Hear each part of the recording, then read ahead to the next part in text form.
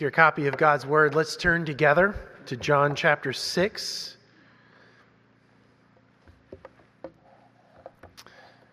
John chapter 6, our text begins in verse 41 and extends to verse 59. If you've had a chance to look at this passage before you came this morning, you will agree with it. This is one of the most difficult passages in all of John's Gospel. And it's not a surprise that when the Jews hear Jesus speaking this way, eating his flesh, drinking his blood, they don't know what to think. They're completely confused and challenged by what Jesus is saying. But I'd suggest to you this morning that what Jesus has for us is nothing less than himself. In the midst of some of the confusing language and some of the questions we'll have to ask of the text, still, what Jesus has for us this morning is himself. He wants us to come to him again, to rest upon him, to receive him, to rely upon him. But in order for that to happen for us, we need the help of the Holy Spirit. Let's ask him for his help. Would you pray with me, please? Almighty God, we do bless you that you are a great and good God. We see your greatness, not only what you've made, but in giving us these holy scriptures. But we see your goodness in the fact that you don't leave us to our own native capacities to understand your word, but you grant us your Holy Spirit. And so, Holy Spirit, we pray, come, open our eyes of faith this morning that we might see glorious riches in this portion of your gospel. We pray it in Jesus' name. Amen. So John chapter 6, beginning in verse 41. So the Jews grumbled about him because he said, I am the bread that came down from heaven. They said, is not this Jesus, the son of Joseph, whose father and mother we know? How does he now say, I have come down from heaven? Jesus answered them, do not grumble among yourselves. No one can come to me unless the Father who sent me draws him, and I will raise him up on the last day. It is written in the prophets, and they will all be taught by God. Everyone who's heard and learned from the Father comes to me. Not that anyone has seen the Father except he who is from God. He has seen the Father. Truly, truly, I say to you, whoever believes has eternal life. I am the bread of life. Your fathers ate the manna in the wilderness, and they died. This is the bread that comes down from heaven, so that one may eat of it and not die. I am the living bread that came down from heaven. If anyone eats of this bread, he will live forever. And the bread that I will give for the life of the world is my flesh. The Jews then disputed among themselves, saying, how can this man give us his flesh to eat? So Jesus said to them, truly, truly, I say to you, unless you eat the flesh of the Son of Man and drink his blood, you have no life in you. Whoever feeds on my flesh and drinks my blood has eternal life, and I will raise him up on the last day. For my flesh is true food, and my blood is true drink. Whoever feeds on my flesh and drinks my blood abides in me, and I in him. As the living Father sent me, and I live because of the Father, so whoever feeds on me, he will also live because of me. This is the bread that came down from heaven, not like the bread the fathers ate and died. Whoever feeds on this bread will live forever. Jesus said these things in the synagogue as he taught at Capernaum. This is the word of the Lord. Thanks be to God. So, y'all know that word hangry, right? Maybe some of you have actually experienced that, being hangry. That's when you're hungry and you haven't eaten for a while and your blood sugar's getting low and you're starting to get a little grumpy, a little angry, and so you become hangry. Well, the other night, I got a little hangry. We were in Atlanta this weekend celebrating Liz's 23rd birthday, and we were at a restaurant, and our dinner reservations were at 7 p.m., and I hadn't eaten since a late breakfast early, what seemed hours ago that morning. And for whatever reason, it took for about an hour and a half for our food to arrive at the table, and I was getting hangry. I grumbled a bit, and then I got silent, and honestly, I was starting to get a little put off and mad, and then I realized what was happening to me, and so I was trying to be a really good boy and just keep my mouth shut and let everybody else have a nice time, and then finally the food got there, and once I got some food in me, suddenly I felt a lot better. I don't know if the crowds, who are now called the Jews in verse 41, were hangry. But many times in this section and the next, John tells us that they grumbled. And in fact, in verse 52, they would dispute among themselves. And generally, because of their grumbling and their disputing, they come across as confused. After all, Jesus is telling them, and honestly is telling us, things that are confusing. But not just things that are confusing, he's also telling us things that are profoundly challenging. I mean, he's talking here about eating flesh and drinking blood, things that would be incredibly challenging to anybody who's trying to understand what Jesus is getting at. Yet, what we find here, I would suggest to you this morning, is that Jesus is addressing some of the deepest needs of our being. Because we're hungry souls. And we were made for the food that Jesus alone can give us. A theologian I was reading over this past week, a man named Alexander Sheeman, he put it this way. He said, man is a hungry being, but he's hungry for God. Behind all the hunger of our life is God. All desire is finally a desire for him. To be sure, man is not the only hungry being. All that exists lives by eating. The whole creation depends on food, but the unique position of man in the universe is that he alone is to bless God for the food and the life he receives from him. Did you hear it? We're all hungry souls. And all our hungers, all our desires are actually meant to lead us to God. And what makes us different from the animals is once we come to feast upon God, to have our hunger satisfied in him, we're to praise him. We're to bless him. That's what should have happened here. Here in our passage this morning, as Jesus shows the Jews that all of them are hungry, and all of their hunger and all of their desire is ultimately meant to find fulfillment in him, they should have blessed him. They should have praised, they should have worshiped Jesus. But instead they, and quite honestly we, demonstrate a profound confusion about what Jesus is saying.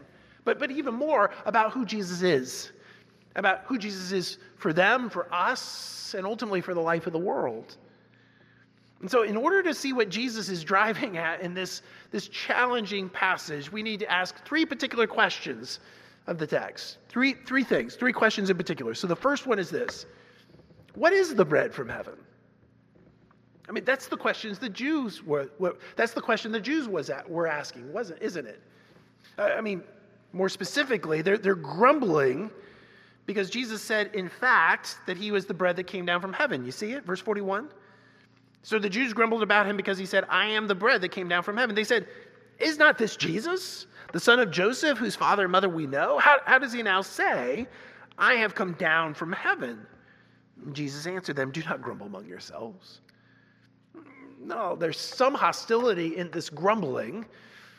I think actually John here is signaling that this grumbling is not all that different from the grumbling of the Old Testament people of God.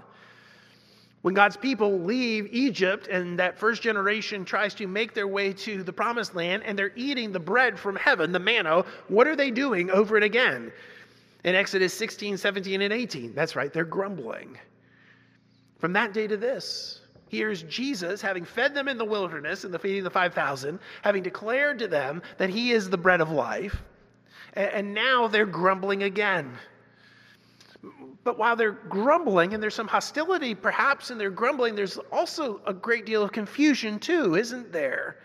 Because they know Joseph and Mary. They know where Jesus is from. They know he's a true human. So how can this true human actually be from heaven? I mean, Jesus is from Nazareth, or Capernaum, depending on how you look at it. How could Jesus be from Nazareth and then to be from heaven? And even more, doesn't Jesus claim to be from heaven mean that he's somehow divine? Isn't Jesus somehow making himself out to be God? Those are the questions that the Jews are asking. But of course, as readers of John's gospel, we know that that's exactly the point on which John is trying to persuade us, isn't it? From the very beginning of this gospel, in John chapter 1, in the prologue, John had said that the Word became flesh and dwelt among us, and we have seen his glory, the glory of the only begotten of the Father, full of grace and truth. Grace and truth comes through Jesus Christ, he says.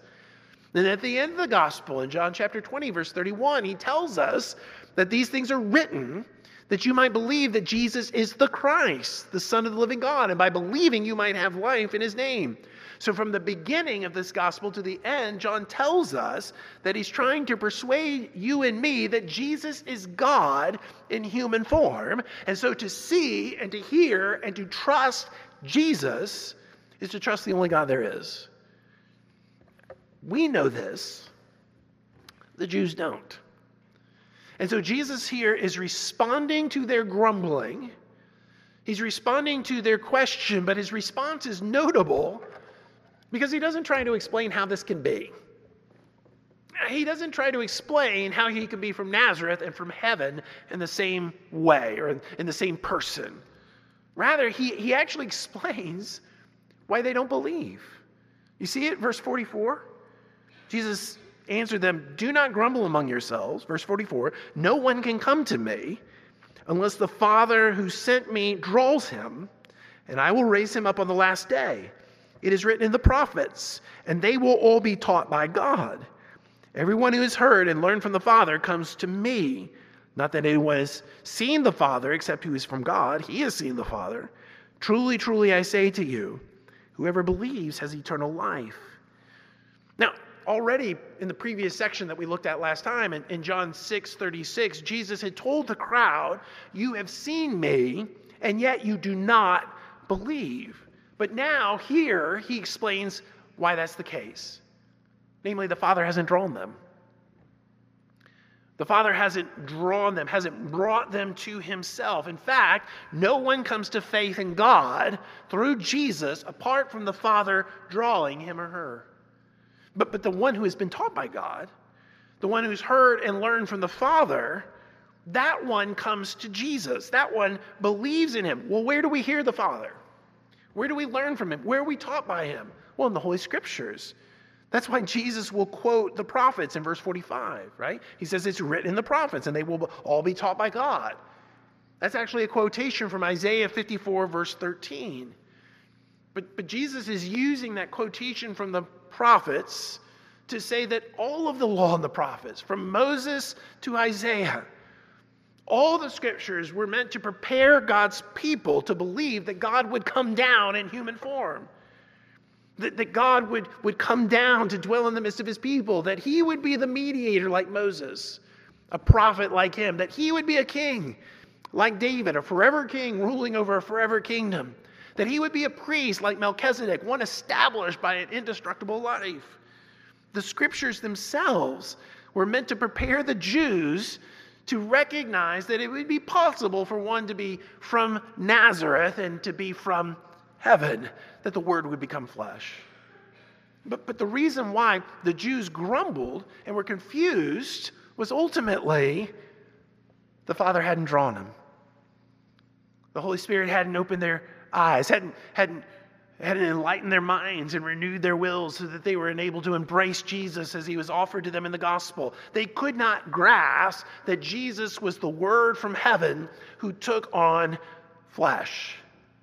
And they couldn't grasp that Jesus, as the Word became flesh, intended to give his flesh for the life of the world. For the true bread that Jesus was and that Jesus gave, he says, is his flesh. Right? That's what he says. Look at verse 48. He says, "I am the bread of life. Your fathers ate manna in the wilderness, and they died. This is the bread that comes down from heaven, so that one may eat of it and not die. I am the living bread that came down from heaven. If anyone eats of this bread, he will live forever. And the bread that I will give for the life of the world is my flesh." Now, earlier in John 6, Jesus had told the crowds that they weren't to work for for physical food, right? He says, don't work for food that perishes. Rather, work for the food that endures forever. Work for, if you will, spiritual food. So he clearly tells them this isn't really about physical bread. It's about spiritual bread. And that idea from earlier in John 6 carries forward here. Jesus says that the Old Testament people of God, as they left Egypt and they were on their way to the promised land, as they ate the manna from heaven, as they ate the physical bread in the wilderness, it didn't sustain them. Oh, to be sure, it sustained them for the day. But day by day, they had to go out and collect the manna, except for on Fridays, right? Then they collected enough and it was preserved through the Sabbath, and then they went back out on the first day of the week and collected some more. But it's notable that entire first generation that saw the miracles from the plagues in Egypt, and they journeyed out for 40 years before they make it to the promised land, that entire generation died. They ate the angel food. They ate the bread from heaven, but they died. Jesus says those who eat the true spiritual bread, the real bread that comes from heaven, they'll be sustained. He says here, they will not die, but live forever. And so what is this living bread? What is this bread that gives eternal life? That's where verse 51 comes in. And the bread that I will give for the life of the world is my flesh. His body, his flesh and blood, Jesus says, will be given for the life of the world. Now, as believers in Jesus, as those who know the gospel and know where John's gospel is heading, we know that Jesus is referring here to his violent death on the cross. Because Jesus' flesh will be broken. It will be flayed. It will be beaten. It will be pierced. His blood would flow from his head, his hands, his side, his feet. It would flow mingled down together. And Jesus' death on the cross, this violent death on the cross, wasn't simply the miscarriage of justice perpetrated by conniving Jews and Romans. Rather, this violent death, this crucifixion, was to bear sin. It was to separate your sin from you. Not just your sinning, but the bentness of your nature. It was to separate your sin from you as far as the east is from the west. Jesus' violent death was to bear the wrath of God that rightfully is yours because of the estate of sin and misery that our first parents' sins had brought us into. Jesus died for that purpose, so that he might bear your sin and then might look at you and say, I pardon you. I forgive you. That's what it means when Jesus says that he gives his flesh for the life of the world. So that you might know real, abundant, eternal life. That you will not die, but live. But in order to live, in order to have this life, you must eat this bread, Jesus says in verse 50. So that gives us our second question. What does it mean to eat this bread? I mean, clearly the Jews are flummoxed by this. They find this absolutely repugnant. Verse 52 says they disputed among themselves, right? You see it? Verse 52? The Jews then disputed among themselves, saying, how can this man give us his flesh to eat? That language of dispute has the idea of a heated argument, of a quarrel. They're literally verbally fighting with each other. They're clearly disturbed by what Jesus has said. But Jesus doesn't back down, does he? Look at what he says in verse 53. So Jesus said to them, truly, truly, I say to you, unless you eat the flesh of the Son of Man and drink his blood, you have no life in you. Now that construction, truly, truly, I say to you, unless you eat the flesh of the Son of Man and drink his blood, you have no life in you. That construction should sound familiar to you from John's gospel. Take your mind back to John chapter 3, when Nicodemus comes to meet with Jesus. And Nicodemus starts by praising Jesus as a great teacher. What does Jesus say to him? Do you remember? Truly, truly, I say to you, unless you are born again, you cannot see the kingdom of heaven. Truly, truly, I say to you, unless one is born of water and the Spirit, he cannot enter the kingdom of God. Well, do you hear it? What do you have here? Here in verse 53, John 6:53, you have the same construction, don't you?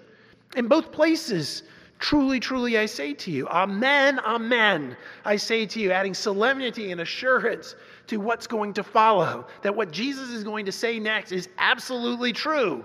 And then, unless this happens, unless you are born from above, unless you're born of water and the Spirit, unless you eat the flesh of the Son of Man and drink his blood, unless this happens, what?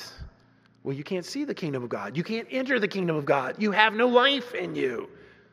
And like with Nicodemus, so here, Nicodemus hears what Jesus says and interprets it in the most crudely literalistic form possible. What do you mean, Jesus? Am I supposed to climb back into my mother's womb and be born a second time? Here in John chapter 6, the Jews misunderstand what Jesus means by eating. Again, crudely literal, as though somehow Jesus is demanding a kind of cannibalism that's utterly repugnant to them and to us. But that's not what Jesus means by eating, is it? What does Jesus mean? Well, what Jesus means by eating is believing. Believing. How do we know? Well, because he's already told us in this chapter. In John 6:29, this is the work of God, that you believe in him whom he has sent. And in this passage, in John 6:47, truly, truly, I say to you, whoever believes has eternal life. But if that's what eating means, that eating is believing, but believing what then? Well, that Jesus gave his flesh. He gave his broken body and poured out blood for the life of the world. That Jesus Christ died for sinners throughout the world, but not just for the world, but for my life. That Jesus' body was broken and his blood was poured out for me. Not just for people in general, but for me. Friends, that's the nature of true faith. You see, all too often people satisfy themselves and say, well, yes, I believe that Jesus died. Yes, I believe that Jesus was raised from the dead. Yes, I believe that he gave his life for the life of the world. Yes, I believe the gospel is true. But true faith is more than simply saying these things are true. True faith says, I certainly believe that the Son of God suffered and arose, but I believe that he did this for me. Not just for all those other people, but for me and for my sins. He did all this for me. Of that, I am certain. And this believing that Jesus' body, his flesh was broken. It was flayed. It was crucified. His blood was poured out so that he might die for you and he might forgive your sins. It's more than a one-time believing. No, it involves an over-again feeding. 4 times our ESV between verses 54 and 58 uses this word, feed. He says, whoever feeds on my flesh and drinks my blood has eternal life. Verse 56, for whoever feeds on my flesh and drinks my blood abides in me, and so forth. What is this feeding? Well, that word that the ESV translates that way has the idea of gaining nourishment from. It's a regular eating of. In other words, this believing not only receives Jesus, his life, his death, his burial, his resurrection as for me once sometime in the past, but rather comes to receive and to rest and to rely upon Jesus' death and resurrection day by day and hour by hour. To hear in the good news of Jesus that his death means that he can look at us and say, I forgive you. Not just sometime in the past, but now, in this moment. Friends, that's what you need. You need Jesus hour by hour. That's what the old gospel song tells us to sing. I need thee. Oh, I need thee. Oh, my Lord, I need thee. Oh, precious Jesus, I need thee. Whoa. Why can we sing that? It's because this is what true faith is. It's not some kind of historical knowing. It's a receiving and resting upon and relying upon so that in this believing we say that, yes, Jesus, I confess right now and rejoice in this reality that you died for me and you were raised for me. So I ask you, is that the case this morning? Or have you kind of lost your way? I mean, you've professed your faith and you believe these things are true, but a lot of stuff has happened over the past weeks and months and even years. So I ask you, are you resting now upon Jesus? Are you relying upon him in such a way that you can say that I'm feeding upon Jesus so that his flesh, his blood is my only hope in life and in death, that I belong to him, my faithful Savior, now in this moment? Yes, it's for me. Can you say that? If you can, what's the result of that? That's the third question. What is the result of all of this? Well, Jesus mentions three results that really overlap. They can be teased out a little bit, but they go together. I mean, the result of believing in Jesus, of eating his flesh and drinking his blood, of relying upon him. One result is a kind of relationship that we can describe as a union with him. Now, that's what he says in verse 56. He says, whoever feeds on my flesh and drinks my blood abides in me, and I in him. So those who receive, those who rely upon, who rest upon Jesus, abide in him. They are in him, and he is in us. Now, we'll see that language of abiding in Christ much more frequently in the so-called upper room discourse of John 13 to 17, those chapters. And we'll get to there in a couple of months. But it is important to see that Jesus is using the same language here. That as close of a relationship as it is the food we're going to eat here at lunch becomes part of us, so that we are so united to that food we are going to eat. So Jesus is. So that when we rest upon him and we rely upon him, we are in an intimate relationship with Jesus. We have a real, vital relationship with him, so that his very self is part of us and we are part of him. We are resting in him, abiding in him, relying upon him. That's what the Bible describes as union with Christ. But there's another result here, and it's eternal life. You see it in verse 54. Jesus says, whoever feeds on my flesh and drinks my blood has eternal life. Again, verse 57, as the living Father sent me, and I live because of the Father. So whoever feeds on me, he will live because of me. This is the bread that came down from heaven, not like the bread the fathers ate and died. Whoever feeds on this bread will live forever. And so this is certainly forever life. Eternal life. There's a quantity here. It's life that goes on and on, but it's also a different quality of life. It's the life from the age to come, from the new heavens and the new earth, invading our present now, so that we taste and see now that God is good. And Jesus tells us that those who eat his flesh and drink his blood, who rely in faith on his resurrection as their only hope before the divine judge, will live forever and will live differently starting now. This eternal life is a present possession and experience. But it's tied together with the final result, which is the resurrection. See, Jesus goes on in verse 54 and he says, whoever feeds on my flesh and drinks my blood has eternal life, and I will raise him up on the last day. For my flesh is true food, and my blood is true drink. You see, Jesus promises that unlike those who ate of the bread in the wilderness and died, those who eat the bread from heaven will not die, but live forever. Of course, the question then comes, how in the world can that happen? How in the world, in this world in which we all die, including Jesus himself who gives his flesh, his blood for the life of the world, how is it possible that we who die might live forever? Is that some kind of disembodied thing?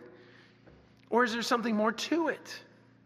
How is it that Jesus can promise us that he will raise us up on the last day? I mean, that's really where the rubber meets the road, isn't it? It's one thing to believe that we go to heaven when we die.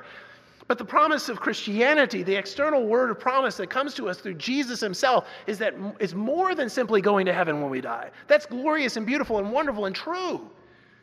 But the ultimate promise that's held out for us is that he will raise us from the dead. That he will put us back together again. How can we believe that? We can believe that because Jesus not only experienced the violent death of the cross, no, he actually went into the grave, into the tomb with death, but he came out having conquered death. And Jesus was gloriously alive, bodily, physically alive, in a new resurrection body empowered by the Spirit. And because Jesus is death's conqueror, we can believe that he's going to keep his promise.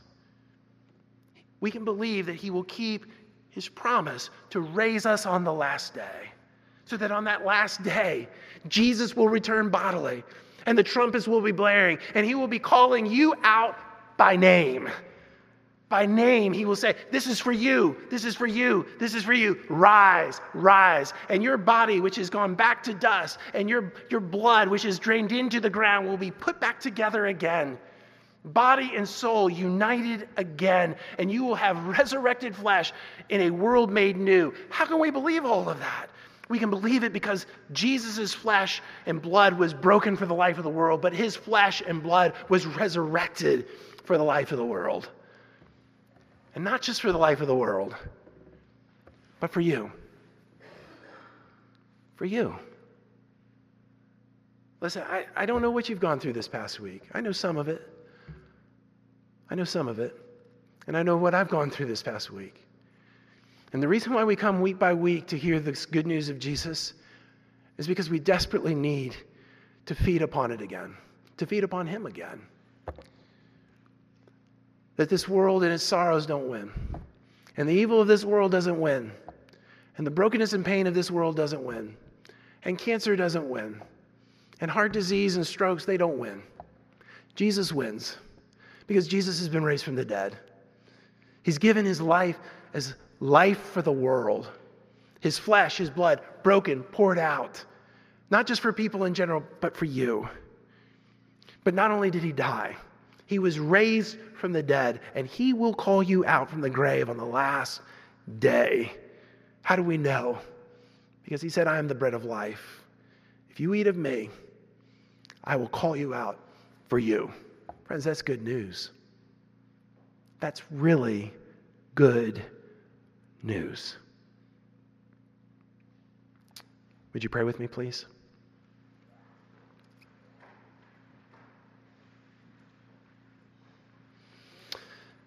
Almighty God, Father, Son, and Holy Spirit, Lord, this is a challenging place in your holy word, and yet it gives us such great hope and confidence to believe that, Jesus, you've given yourself for the life of the world, but not just for the world, but for us. Lord, please, as you are the bread of life, please minister into those deep places that I will never be able to reach, but you're able to take your word, and you're able to apply it to our hearts and to the condition we find ourselves in right at this moment. And Lord, I pray especially for those who've been wandering around, relying upon themselves, feeding upon what this world has to offer. Lord, please grant that one this morning grace to rest their heart in you, to feed upon you, to rely upon you, to believe with true faith that all of this is real and true, and for him, for her. Lord, grant this grace, we ask. We pray it in Jesus' name. Amen. Please take your hymnals. Let's turn together to number 146.